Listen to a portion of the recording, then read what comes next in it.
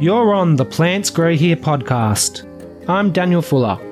Come along with me as we enter a hidden world of deep horticultural, ecological, and landscape gardening knowledge with featured experts, industry professionals, and enthusiasts. Usually on this podcast, I like to interview people from within my own professional circles, such as through the Australian Institute of Horticulture, social media connections, or friends of friends. This week's guest is my mum, a property developer in Brisbane. She's grown from developing small townhouses and houses when I was a kid to developing a decent unit complex on a couple of acres in a relatively inner suburb of Brisbane. In this episode, we'll understand the mind of a property developer. How can we win work from these key decision makers? How do they view the value that we bring as landscapers, ecologists, and amenity horticulturists in the context of a whole development? And are developers heartless beings who exist solely to extract value from society without giving anything back? I'm not going to let her off the hook just because she's my mum, and hopefully you enjoy the uncomfortable questions that I ask her as we address some of the elephants in the room. Welcome to the show, Mum. Hey, Daniel. How you going? Good, Mum. Okay, so I'd like to explore some of the nuance with you. I think that as horticulturists, landscape architects, landscape construction professionals, we tend to overvalue what we bring in the garden to somebody like you. And I want to give us a bit of a reality check. So can you start off by telling us what is the purpose of like horticulture and landscaping from your perspective as a developer? Well, it comes at the end of a job, and it's just to tidy off and make the place look good. Yeah, so it might not be what people want to hear, but in a development, it's by the time you get to the end of a development, you've been through a lot, and there's a lot of money going out, and you're just racing to get to the end. And on a development, you've got a certification that you've got to have ticked off for the landscaping. And sometimes that's kind of all you need is just get ticked off, to be honest. And right. So that term developer's parsley really rings true. It's like it's a little bit of garnish on the side. Oh, I'm sorry. I'm so sorry. I'm so sorry. I'd just like to premise this with I'm sorry. Yes, I know, but that's what this is. We're having a reality check here. Can you tell us like a little bit about what goes into your thought process about who you hire and who you don't?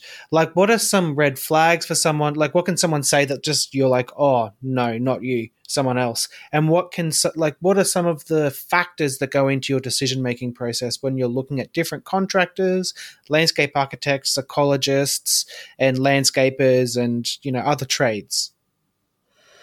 If I have somebody come to the site and they're we're going to do this. It's going to be so great. It's going to make this and we're going to make that. We're going to put this in and we're going to put this in. And I go, no, you're not. Thank you. Right. Because it's just like, for me, that's a bit, I just want them on a development site like that for a home occupier.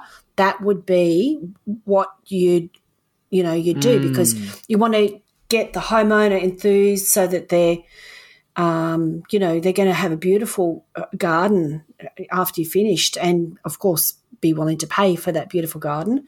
But a developer, I kind of want to get the certification and I want to have it as cheap as I can. Sorry, Daniel. Yeah. You know that. You know me. Yes, that's right. I do know you. Look, I guess it's a bit like – I guess by being overly enthusiastic about things that I'm enthusiastic about, I might turn you off. Whereas someone who's like, okay, so, well, we're in zone 7, such and such and such and such under the code. That means that we're allowed 3 lots for this amount of space, and we can subdivide into 3 lots. Within that space, you, Karen, you need to retain X and X and X and X, whether that's these trees or whether that's the bio basin out the back or something like that. So I guess that would be more the language you're looking at, someone who's just going to look at the facts rather than get all hyped up on how passionate they are about plants. Oh, that what you're talking about, that's early on in the project with the landscape architect. They're complying with the code, and they'll put the species or if you have a species list. But what I'm talking about is when you come in to quote for a job, it's good to be a bit excited. But what I'm saying is the enthusiasm that you use on a domestic house or a renovation or dealing with an owner-occupier, it's different to speaking to a developer because it's, we're just looking at the cost of the quote and what, we're going to get out of it. So I'm not really that excited about something that's going to look great. I want it to look good, and I want it to be cost effective. Okay, so I guess you're viewing it as an investment and not a passion project. Yeah, I mean, I guess that it is. I'd like to have my cake and eat it too. I'd like for it to look because I know that's not necessarily the whole truth. Because I know you, and I know how much time you spent during those initial dreaming phases of really walking around the property and thinking about how are people going to use this space, who am I going to create these spaces for, how can I best design the space for them. Like the whole thing was designed around who would be living there, like every thought process, every decision along the way. So it's not the whole truth when you say, I don't care about, amenity and I don't care about beauty and this and that. That would be a half truth, wouldn't you say? Yeah. Well, yes. You got me. It is true. I do spend a lot of time dreaming, and I do spend a lot of time thinking, and I always see beautiful landscape trees with, weeping branches and people sitting on seats in beautiful little gardens and sipping their cups of tea or, but I guess that process is taken away from me to a certain extent with the landscape architect, with the plans. So it's always such an expensive thing to have to comply with how they want it done, because the code means that you have to have plants in certain places. I'd much prefer to spend money on a big streetscape type tree and have, I'd probably do it differently. But that's just. Can you expand on that? What do you mean by that? Well, say, for instance, if you've got a townhouse and you've got a very small little courtyard in the back, so as part of the code, you have to have a planting so much against the back fence, and you have to do this and you have to do that. Those trees that are in that space invariably die anyway as soon as tenants are in, because the grass takes over. People want grass in their backyard for a dog or for kids to play on. They don't necessarily want a garden bed. They just want, on a small area at the back, if it was me, just for selling, I'd just have it all grass. I wouldn't have any trees in it, wouldn't have any plantings at all. I'd have plantings in the front, but that's, certainly for Brisbane City Council when I was going through the DA and the last one, you have to have plantings in the backyard of a townhouse. I mean, I think it's just people want grass. Okay, so that's how we end up with these horrible beds that are just like a bunch of quarter lines all in a row that have brush cutter marks all around the base, or some philodendron xanadu that just gets hedge trimmed back to the timber edging, and mulch that gets all through the grass as dogs, try and dig under the fence and whatnot. Whereas, I guess so that would be an example of what a term of what that I heard probably a bit growing up, which would be red tape, right? Yeah, for sure. Yeah, no, it's true. People want a grass. People want that. I've been a landlord, and I've sold properties, and a green turfed area at the back of a property adds a lot of value. And I mean, it looks nice to have the plantings and that. I get it, but for use, if you've got two little kids, it's really nice to have a backyard, and you've got a dog. Even if it's a townhouse, just a little bit of grass is nice. Mm-hmm. And some people like plants. That's okay. But I would just put in grass. I wouldn't put in the plantings, the garden beds at the back. Right. I'd save that money and put that into a couple of big trees at the front, at the entrance of the site, or at the front door, or on the street. You know, I'd put the money. I'd buy more established trees. You know, remember that last one with the water? Here's my favourite tree, Waterhousia floribundas. Yes. I know. Like I got, I think got 15 of them, and they were like, I had to get them in a truck. Man, they made it look good. And I know you love a good water. Oh, sorry, go on. No, I love Waterhousia floribundas. They're my favourite tree for Queensland. I think it's so funny because you and I butt heads about this all the time. Not about Waterhousia floribundas. They're an amazing tree. But Mum doesn't like eucalypts. Defend yourself.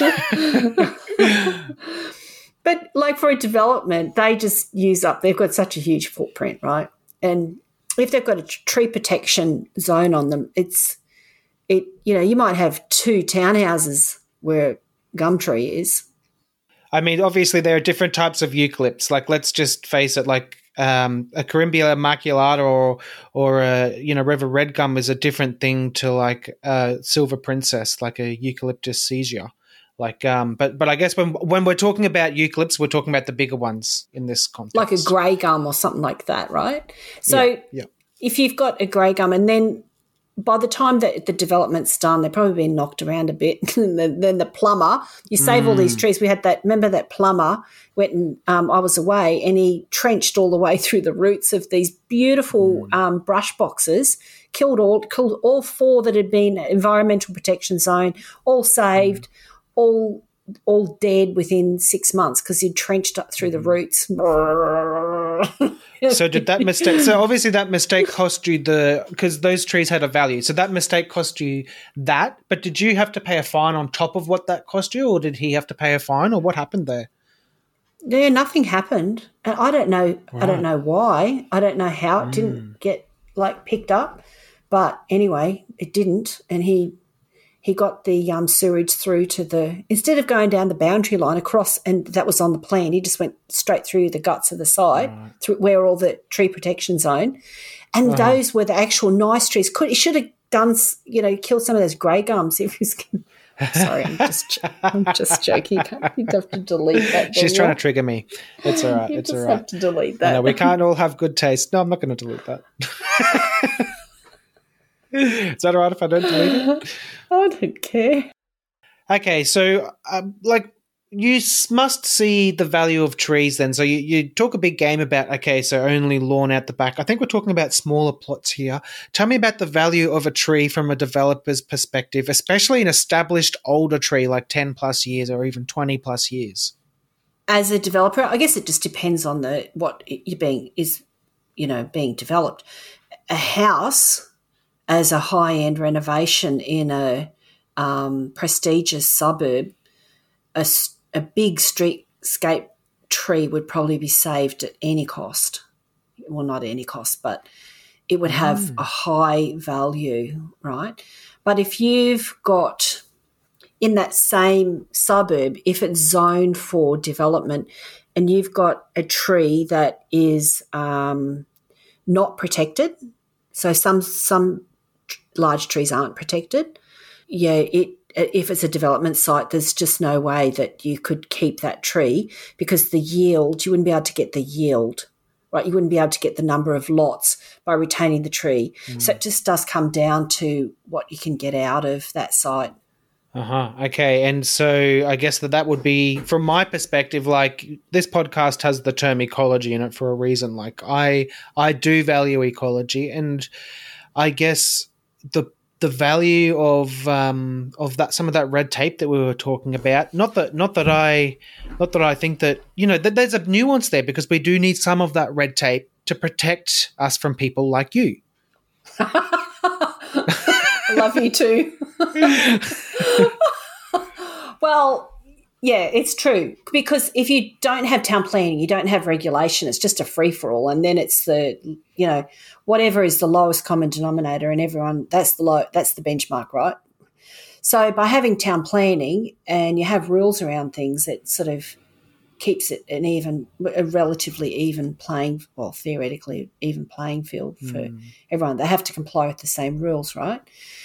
But I'll see somebody put in a DA or put in a application to try and remove a tree, and it's refused. And then I'll see somebody else with some other town planner or some other ecologist or whoever put in, next door for the same tree, and I just can't understand how they get it approved. I think it must be just depending on who you get on the day and who submits it, if they've found a little glitch, or I say it's an even playing field, but it's not always, right? It just depends on, the red tape, how you can. Property development is red tape, Daniel, because wading your way through the regulations, that's where the juice is. Right. So if it was easy, everybody would do it. Is that what you mean? Yeah, and so that second person, that second town planner or ecologist, whoever, who got the tree tape, as much as I'm sorry, I'm just giving this as an example. I'm not saying to cut down trees, but the second example, being able to cut down a tree, get an approval to cut down a tree, makes money, right? Because you've got a lot more yield. You can get, say, 2 more units on that site if you've got that tree cut down. And that's a reality. Okay, so I guess someone sitting here listening to this might be saying, okay, so your individual good matters more than... Is that an oversimplified thing to say? Like, is there more value that a developer brings other than just remuneration for you and your family, by cutting down that tree? Okay, so I can understand that, because as a developer, you're there to make money. That's what you're doing it for. Like, I'm not a watchmaker. I'm a property developer. So if I wanted to make money, as a watchmaker, that's my craft, whereas development is my craft. That's how I make money, by doing things that seem impossible. Like I'm the one who gets the approval to get that tree cut down. And I know that's not what you want to hear here, but that is actually how you make money. What about the value to society, though? So is it just about the money for you? So it sounds like it is. Oh, no. From a personal point of view, like I love streetscape trees, and I understand about the amenity for a suburb and for a community for having large trees. I totally get that. And generally trees like that are protected, and there's just no, way for a developer to remove the tree. And I guess we're playing the devil's advocate a bit here. So you're trying to quiz me so you can tease out the train of thought of, the thought process that I go through, and then how the consultants, are engaged to, to potentially remove a tree. So if it's a beautiful streetscape tree like you're talking about, generally they'd be protected. But I'd like to say that urban sprawl is a thing too. So young families commuting into the city, it's quite greedy, perhaps even, of people who live in these big wealthy suburbs with the big streetscape trees to be forcing people to move to the outer suburbs, because we won't densify, we won't increase the density on the inner suburbs. And so that's infill development. And with infill development, you've got, less sewage cost to get to a development, and everything's closer together. You're closer to work, you're closer to the city. So I guess you got to trade off the tree to, keeping intact forest at the, that's being consumed by 800 square metre blocks out in the outer suburbs. So one tree in the inner city, or, sprawl out to the suburbs. This is where we're going to get into the juice of it. Okay, so if we're talking about protecting one tree in the inner city, we're trading it for trees out in the outer suburbs, like around North Lakes and Griffin and those areas where we really are chopping down a lot of trees. So it's sort of like it's a false economy, isn't it? It's that overly simplistic thinking of like save the trees, and everyone wants to get on board because we say save the trees. But maybe there's a little bit more to it than what appears on the surface. Well, sometimes I think it's not in my backyard, NIMBY. So NIMBY would be a mentality. Can you explain what NIMBY means? Well, it means not in my backyard. So if you're living next door to a zone development site and the suburb's changing and there's more infill, there's more development, and you stand up there with your placard and you fill in your petitions and you object against any development, that's because you want to maintain your living standard in your suburb. And I get that. I really understand that. But young people have a need in society too, and I'm not being all righteous about this, but there is a shortage of housing, and I'd actually say one of the things is that people keeping trees in big leafy suburbs, I mean, as nice as it is, I'd just say that some development closer to the city will help take the burden off commute as a society overall. It's a pretty strong case for at least looking at things a little bit differently. If you're like very much like I don't want to say left wing, but like very much like into environmentalism, as I am. I consider myself an environmentalist, which was a term that I didn't really resonate with for a long time, just because I felt like it was something that was concerned with that I felt like it was something that was meant you undervalued other values within society. But I think we need to be taking a much more nuanced view, and I guess that's what we're trying to achieve with this episode. Is we're trying to look beyond our own worldview. Oh, so okay, we had that development site that had the waterway corridor at the back, and one of the petitions that I will call him a NIMBY. He was saying that somebody taken a photo of a koala in a grey gum.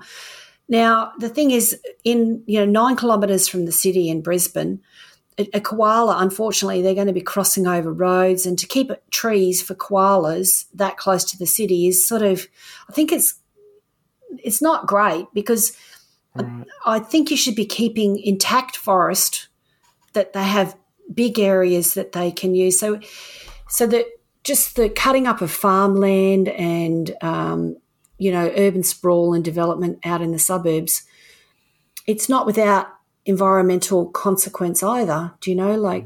So I guess that it's more visible when you've got trees being cut down in an established suburb, but trees are being cut down in clear felled for development in the suburbs too. So I don't know, if you do infill, like apartments, there's a lot of need for apartments, and I'm not saying that's the only thing, but if we go back to that thing we were talking about before about 2 lots, if one developer gets like a large tree cut down and they can get some extra units on, I actually think that may be better, as it like having that closer to the city, that there's more townhouses than have it in urban sprawl. Yeah, that is probably an interesting take for a lot of listeners. And it also brings me back to a point that you made, but I allowed you to make earlier in the episode. You said about the koala, and we got sidetracked, and I was going to ask you about an example. So can you tell us how, like, as a contractor, whether we're an ecologist, whether we're a landscaper or a landscape architect, like, how can that initial meeting with you, how can we show ourselves that we understand your values and your worldview, and that we're ready to help you achieve what you want to achieve, rather than maybe turn you off a little bit? And I think that koala example, you had a good example from that, didn't you? Yeah. So I had 2 fauna spotters that, I was getting a quote from each of them. And one guy, he was very passionate, and that's great. But he was going to shut down the building site if there was any, any animals on the site that might be in danger, which, and just the language that he used, I've got a lot of risk. By the time you actually got earth moving equipment ready to arrive and you've got your finance, you've got everything. So it's a big risk that somebody could shut a building site down for an animal. And, I understand that they need to be relocated or whatever needs to happen, but it's been a lot of process that's happened before you get to the point where you've got earth-moving equipment. It has all been dealt with except for any animals that happen to be there on the time. So, I'm acutely aware of, wildlife being cared for, okay? So I'm not talking about that. This is just a development thing and hiring contractors. So the second guy, he said, we'll comply with the code. You'll have certification. If any animals are in danger, we'll have them relocated according to the requirements in the report. And he spoke my language that he was going to do what needed to be done rather than just go shooting off and, close down a building site. So I guess that's always a thing that's I probably didn't say to the first guy, oh, look, gosh, you're a risk to me. But that's what I was thinking. So he never got that feedback and he's going to go on to the next client now and say that same spiel. Yeah, and wonder why he's not getting jobs with developers. Yeah, that's really the point that I'm trying to make with this whole episode is if we want to work with other people, we need to understand how they think, and hopefully we can help some people win some more work through this. Yeah. So tell me the second guy. What did the second guy say to you that turned you onto him? Oh, he just understood what my needs were. So he understood that I think he probably even said, I guess you've got earth moving ready to come on site. What's your start date? So just that, speaking that language, because it's I guess that it's still, you've got so much at risk. Right. Okay, so he was talking about the codes. Okay, so you need to adhere to this code, AHC 7001, and what that means is we're going to need to do this. It's like he's looking at it from your perspective rather than the other guy. And the other guy's absolutely correct. We're going to shut down earth moving if there's a koala, but it seems like it was his language that he used and just where his head was at. It was all about him, and what he, his beliefs, what he wants to achieve, and not about what you're thinking about, which is adhering to the code. So I saw him as an activist, and right. that. That's a risk for me, Daniel. That. Yeah. Because again, it matters more to you that you get more. You meet budget and stuff like that rather than Blinky Bill. Blinky Bill can just go to hell.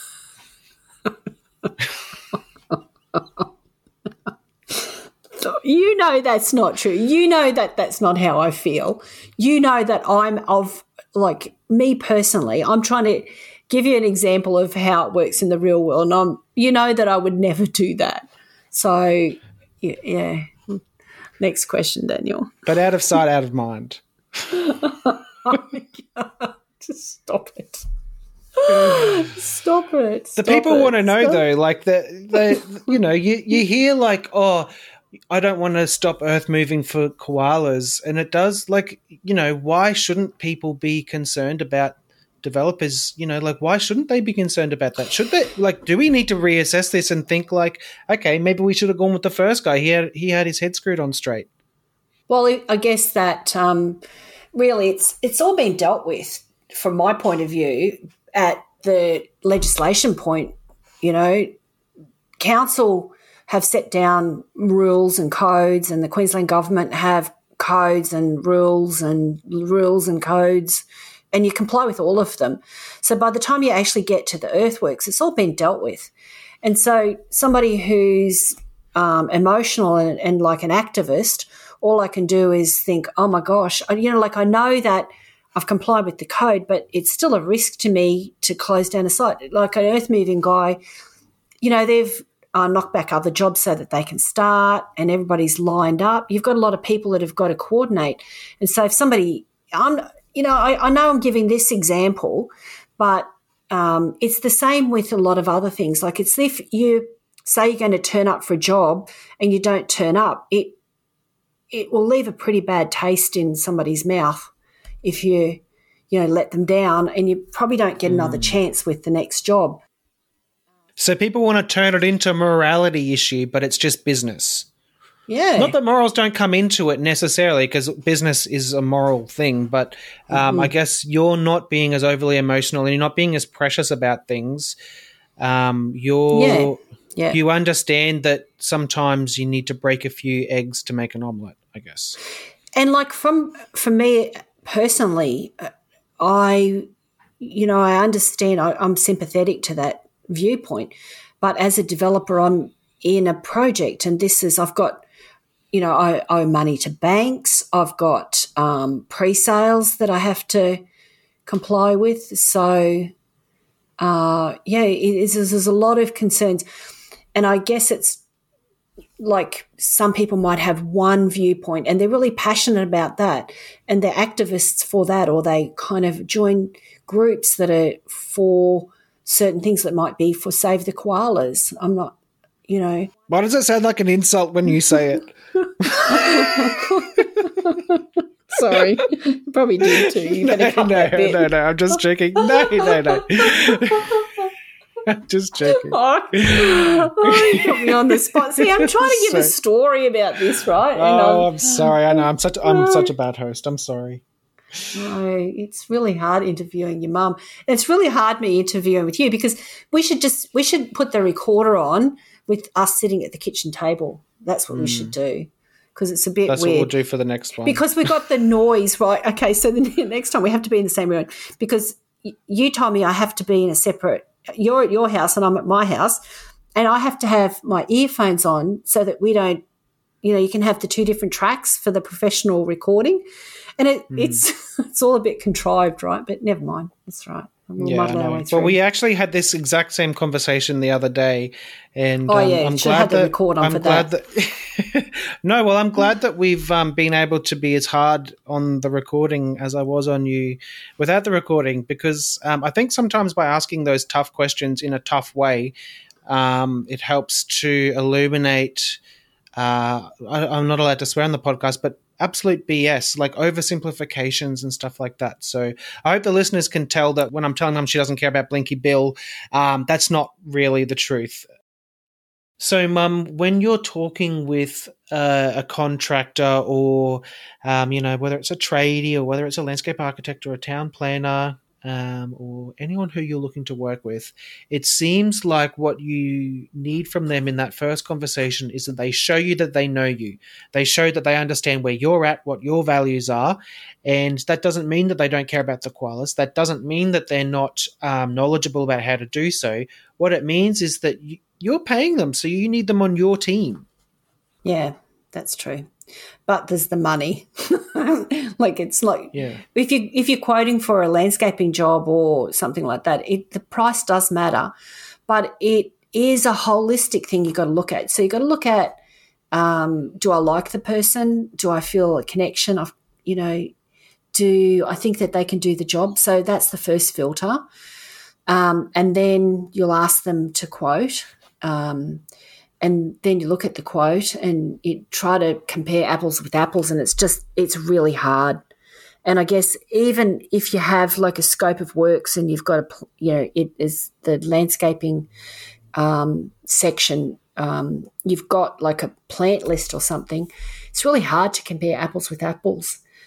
And a lot of the time it does come down to you make a decision based on personality.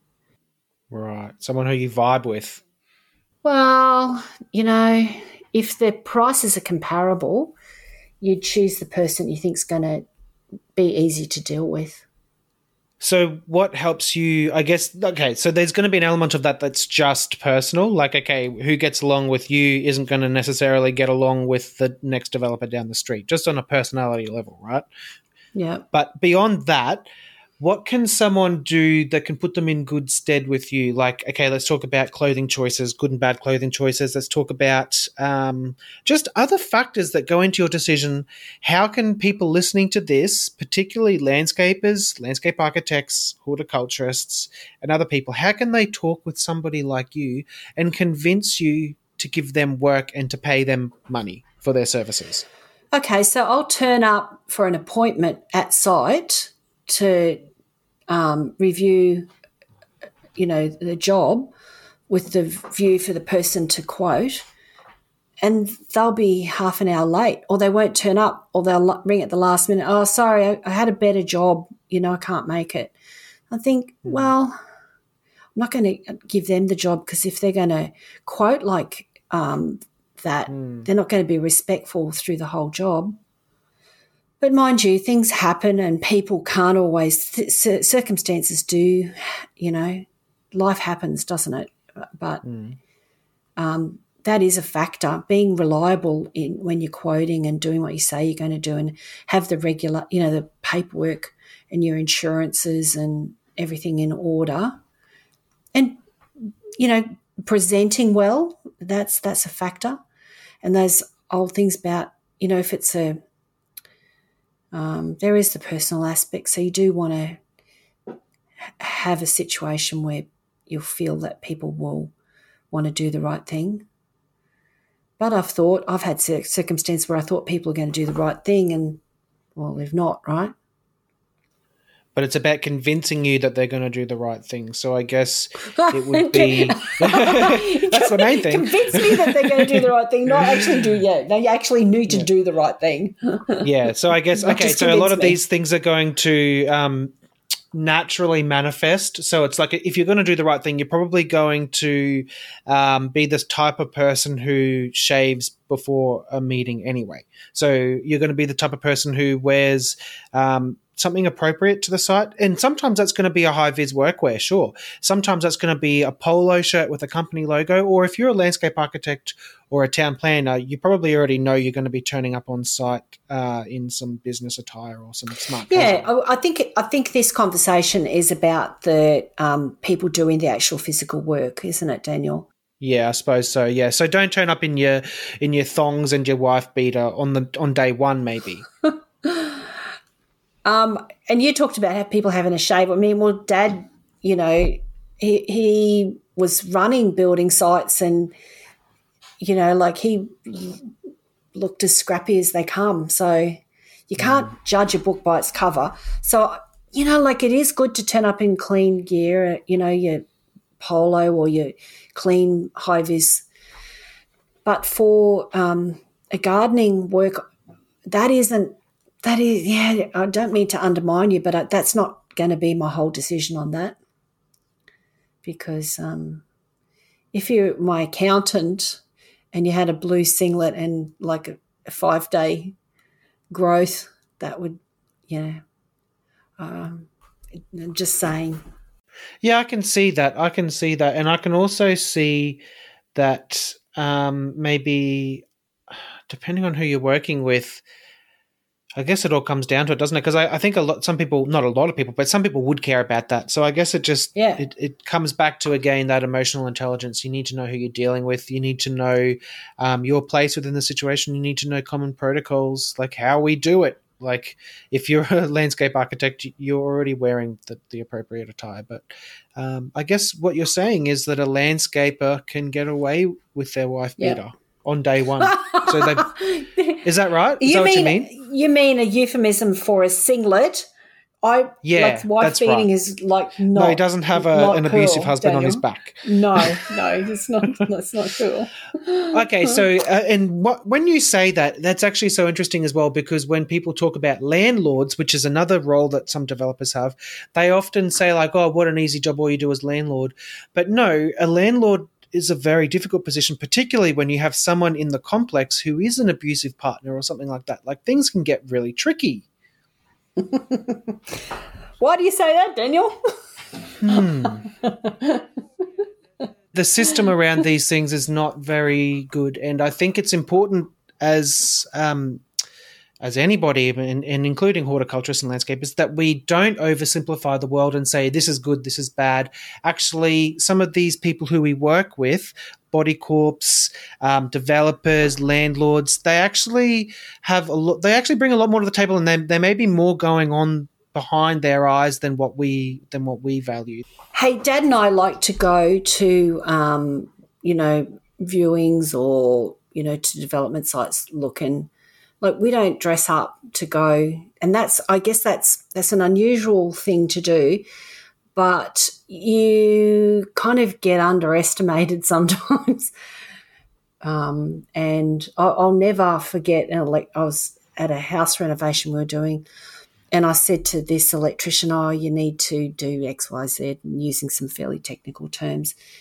And he turned around to me and said, Karen, I don't want you to take this the wrong way, but for a chick, you know a lot of SH. Yeah. And like, people underestimate me as a woman. They think that I don't know what I'm talking about on a building site, and they'll just dismiss me. And I'm not crying the gender card or anything, but don't underestimate women. Don't think that it's always the husband who runs the whole thing, because Dad and I are equal, right? We have different roles, but we, so I've had people just dismiss me. I don't think Dad could do what you do, and I don't think you could do what Dad does. So I think that you guys work really well as a team, because I guess now Dad's moved on to I think a new phase. Like, Dad comes from a background where he was a manager, like a high up manager for a large Australian company, and he worked up from being on the tools, and I think that he's done a great job of that, and he supported you during your seedling phase. While you were getting started with your stuff. And now, from what you've done, you've allowed him to now move on to his next project, which I suspect is probably, whether it's a conscious dream or an unconscious dream, I suspect that the cattle farm has been probably sitting back there in the back of Dad's mind for probably a long time. I think Dad's always, like, when we moved back into town, I can remember with that a development site that it was in our backyard, so it's 2 acres in. We actually had lived in the house. And so I was standing on the veranda the day that the bulldozer came to cut down all the trees, and Dad was crying because we'd been living on acreage in the city, and he was living his best, it was a nice existence, right? As the birds all tweeting. I remember we had this massive big mulch pile out the back, and we used to go mowing, and it was great. It's actually bonding between me and Dad, was like doing all the mowing, and it was a good time. So what's it been like for you, Daniel, growing up on building sites, like development sites and houses that don't have walls? The main thing I learned was never to become a developer. That was my main takeaway. I just looked at what you were doing and I just said, too hard. No way. But a little part of me always knew that I had the same creative thing as you. So it's like, I think that I've gone on to do my own things, but it's just not to do with property.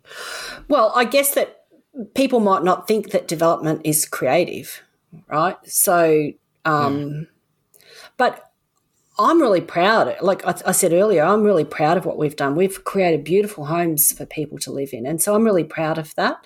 And I'm proud of, for the design and thinking about where people will live. And I don't think about the streetscape trees as much as when I think about the tile colour. But, or the turf. That was one thing. You said you do value turf, but you also didn't say, like, in terms of like where your mind's at, like, is turf something that a landscaper should pitch to you? Like, so you think of turf as being new turf rolls. I overuse the term turf just to mean lawns. You mean grass? Is that? I mean grass. So is that a worthwhile investment for you? Are your ears going to perk up if someone says, hey, let's do something with this grass? Okay, so let's step away from development. Let's just go to renovation for a house. So a beautiful lawn, it looks great on realestate.com, and it really can help increase the value, or it certainly make a house appealing, right? So it's a pretty simple thing to do. Like a bit of painting, the equivalent of that in a garden is fixing up the lawn. and, just trimming the property and making it look fantastic. So for homeowners wanting to sell their property, if you're thinking of doing that, 6 or 8 months beforehand, trim your shrubs, get everything, put some fertiliser on your lawn, aerate your lawn, or, you're more expert at that than me, Dan. But if you've got a home that you're thinking of selling soon, getting the garden, ready 6 or 8 months, 10 months, 12 months beforehand, it can make such a difference to the saleability of a house. And what do you think about like a lot of real estate? You brought up realestate.com.au. I think that there's some trick photography going on there, especially inside the house, and also they do Photoshop the green, right? A lot of time on the grass. Look, if you've got a vacant house, it's kosher to add furniture, like drop it in. Like Photoshop furniture in. Yeah, that's fine. But I just don't know about greening up the lawn. I think that might be That crosses a line, false advertising. Yeah, I think it might be false. I don't know. People would obviously do it, but I think it might be false advertising. I guess the other side of the coin would be a lawn looks different in 6 months' time than it does now. So I mean, like if it's Brisbane winter and it's dry, you're saying or summer and it's dry. God forbid. Yeah, well, it's not green here when it's summer, so I think that so we're talking about if you're a homeowner, the biggest bang for your buck that you can get from the outside of a house obviously is painting, but then close after that I'd think is fixing the garden up, making the garden look neat and tidy and clean and not any mulching, and it don't have to spend a lot of money. But getting it ready and getting the grass greened up and, use some of that spray weed and feed or whatever you use and, getting it looking such an oversimplification, nice. But yeah. Maybe we need to think about dethatching earlier on. How about we do or laying down new turf. Developers parsley. Yeah. Exactly. I can't remember if we mentioned developers parsley in this episode or if that was before we started recording. But yeah, developers parsley. It is true. I know. That's how you see it. That's what you think. That's what you think it is. It's true. Yeah, I do. It's just a bit of garnish on the side. Well, So I guess down south they have like English boxes. Up here we've got philodendron Xanadu. Morea. Actually, I don't mind Morea. I actually do quite like Morea, but philodendron Xanadu is the one that you love it, and I just no, I don't love it, Daniel. You're misunderstanding my viewpoint. I don't love it. It's cheap and it looks okay. It does look okay, and I guess your target market can't tell the difference. They just see green and it doesn't die. Well, maybe they can. And if they can tell the difference, they're clever enough to know that they can just pull it out and put something else in. Whereas most people think, oh, well, that makes the house look good. And like they're looking at the colour of the kitchen. Yeah. They're looking at how many cupboards are at a property. They're not looking at whether it's Xanadu or some plant that's 3 times as expensive. I'm sorry. Okay, so if our listeners have ever wondered how they if you've ever wondered how they keep ending up in all of these developments, well, it's because of people like my mum. So. Me. How long have you hated Xanadu, Daniel? How long have I been putting them in? Yeah. At least 25. Yeah. I think I put them in at Atherton, that development I did. Right. I didn't know what I was looking at back then. All I saw was plants back then. It would have only been in the last 10 years that I've started to differentiate between different plants. I had no idea what a Xanadu was back then. I would have looked at that in some rare alocasia as being basically the same thing. I would have no idea what the difference was. I'd just see like some aroidy shaped thing and I wouldn't even have the words to describe. A jungle plant, I probably would have called it. Dad hates Xanadu because they've got those things like octopus legs, and you cut them off and they have all this oozing sap, and he just every time, like, because we've had places that we've kept for periods of time as rentals or we've lived in them, and they've always got Xanadu, right? And he hates them, and like he I'm going to cut that out, and I said, don't you dare, don't you dare! I'm going to sell that. I need that there to look established. He hates them too, Daniel. Maybe you got it from him. Maybe. I think I've always had a thing for like plants that I don't see every day, and they might be like really popular in other areas. Like I'm really into kangaroo paws at the moment, and it's not that I never see them around, but you just don't see them around that much in Brisbane. I mean, if I lived in Perth, I'd probably be trying to grow. It's too humid. I know, but when you find a cultivar that lives, it's like I don't know. It's just I just like having something that's a bit different, and I know that that's probably a bit. I do have a bit of a contrarian nature, wouldn't you say? Yeah. Yep, you do. Hey, I tell you another one that Dad hates is bougainvillea. But, like, it's so beautiful, right? When it's blooming, it's so beautiful. But it's prolific. It's because he's the one who has to chop it. Yeah, exactly. That's the thing. That's why he hates it. That's why he hates Xanadu, is because they have those long, traily, dangly, like, alien things.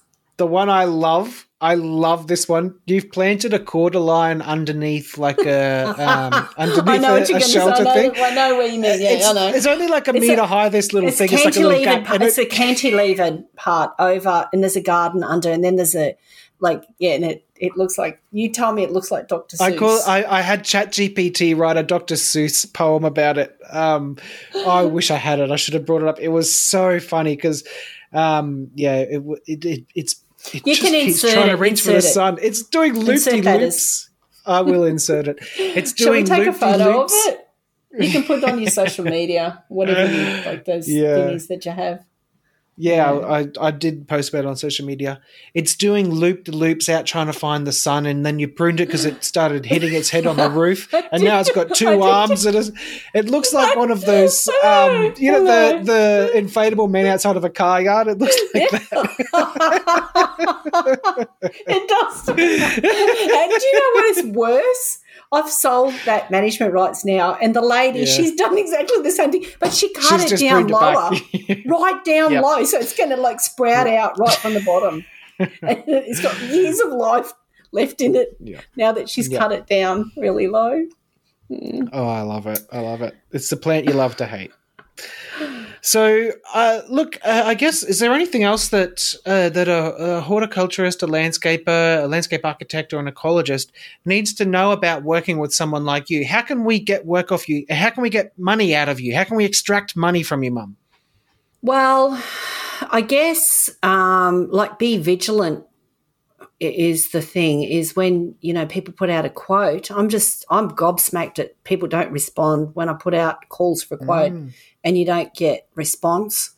And I would ask,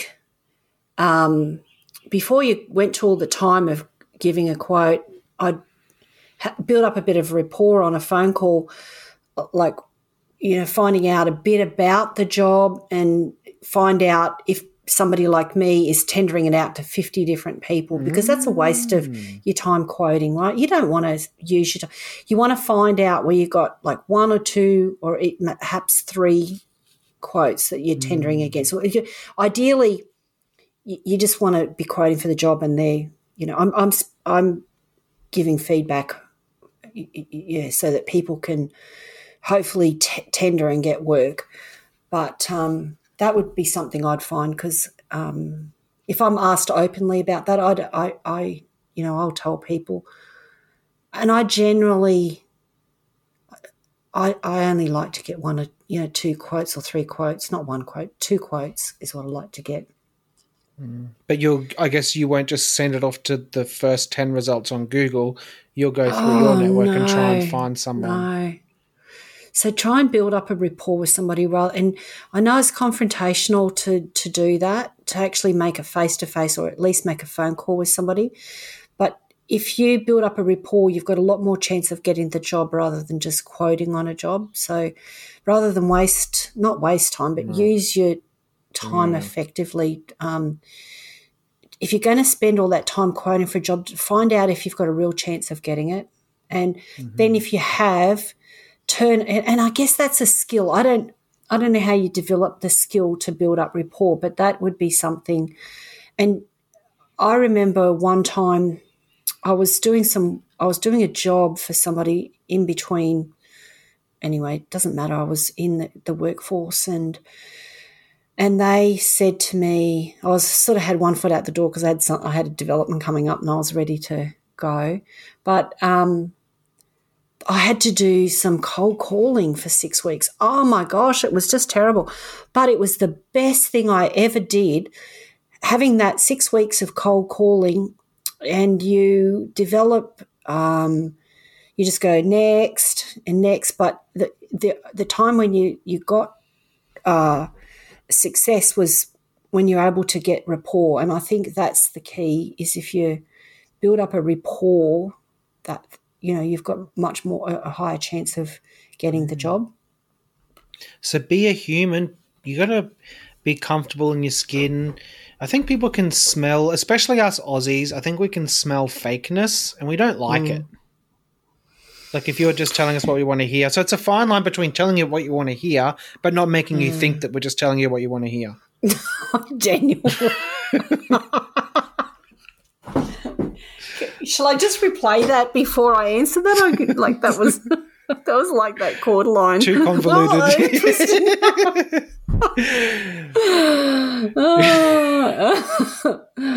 Next question. Okay. Is there anything else you'd like the listeners to know about Mum?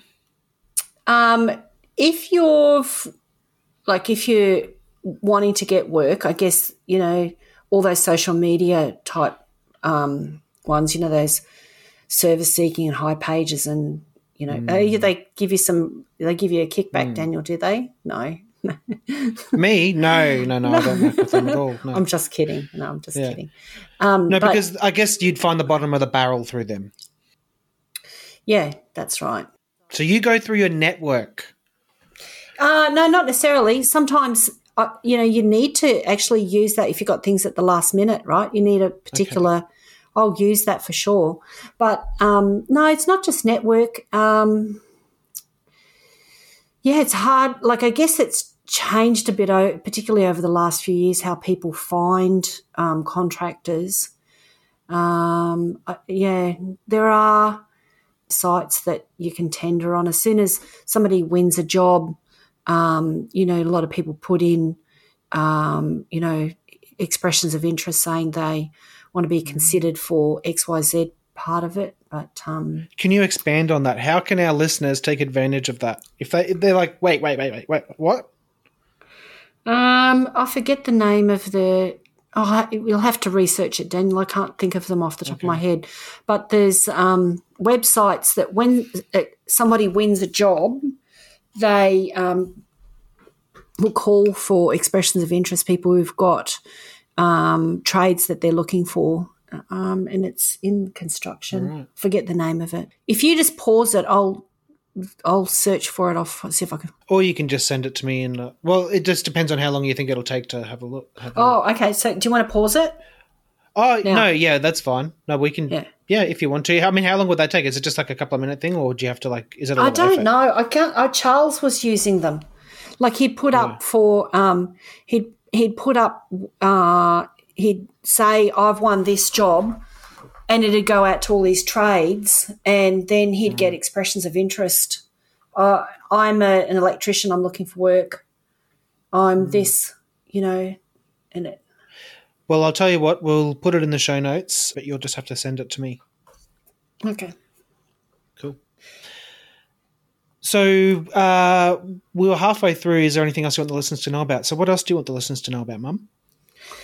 If you've got a development coming up in your area, you could watch when building approvals go through, so that you can be in the right place at the right time.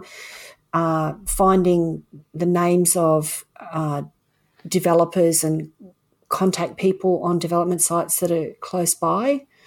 Looking at council website for, applications that go through. I think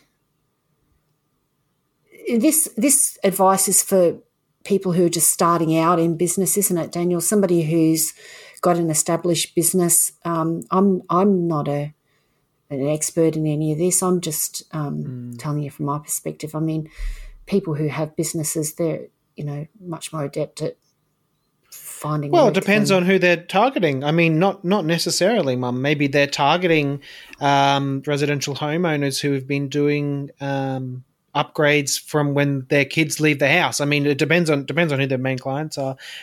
There may be an opportunity for someone who's listening who is established in their trade to take on a new client base, and that may be a boon for their business. But I think that the initial reason for this episode and the main thing is just to tell us to get our heads out of our own butts and have a look at the fact that not everyone sees the world that the same way that we do, and how does a developer see the world, and how can we meet on the same wavelength so that we can win more work. I guess that's the main reason for this. Okay, so by the time that I've got to the end of a development, honestly, to be honest, the landscaping is if I get to the end of the development, everything's okay, and we're landscaping, and we're high fives. So I have to get the certification ticked off, and from I just need it ticked off. I don't need a whole heap of. So it's like water travels in the path of least resistance, but that's basically what you're looking for. You are like water, looking for the path of least resistance to get where you're going. You don't want someone to come in with all their ideas. I'll tell you. Okay, so by the time that I get to the end of a development, the landscaping it's almost an afterthought, to be honest. And I'm really sorry for your whole industry. I'm really sorry for your whole industry that it's like that. But this is just the reality of it. I guess for a homeowner, it's really exciting to have a beautiful garden and everything. But for a development, you a lot of times you've got pre-sales, and so you've just got to have the landscaping certified because you've already got like a sale. You just got to make sure that you don't muck up the pre-sale, that they don't refuse to settle because you didn't put in XYZ plant. That doesn't happen, right? So, and you're just ticking a box about certification for the landscaping. So you've just not got much scope to value add. It's just going to be what is on the landscape plan that has to be done. And if I could cut out some of that's on the landscape plan and still get it certified, I'd do that. Oh, well. Yeah, like the quarter lines and the Xanadu's out the back. Yes, get rid of the quarter line and Xanadu's and put it into streetscape trees at the front. Yep. Yeah. All right, Mum. Well, thanks for a great chat. Love ya. It was great. And good luck with the editing, Daniel. Our industry thrives in open dialogue, and necrosis creeps in when we fail to cross-pollinate. Don't think too deeply about that metaphor because it's botanically incorrect. Shout out to my mum for raising me. I think we can all agree that she did a great job. If you found this episode entertaining and eye-opening, share it with a friend, a family member, or a workmate who needs to hear it. Click that little bendy arrow and either copy the link or share directly through your favourite messaging platform.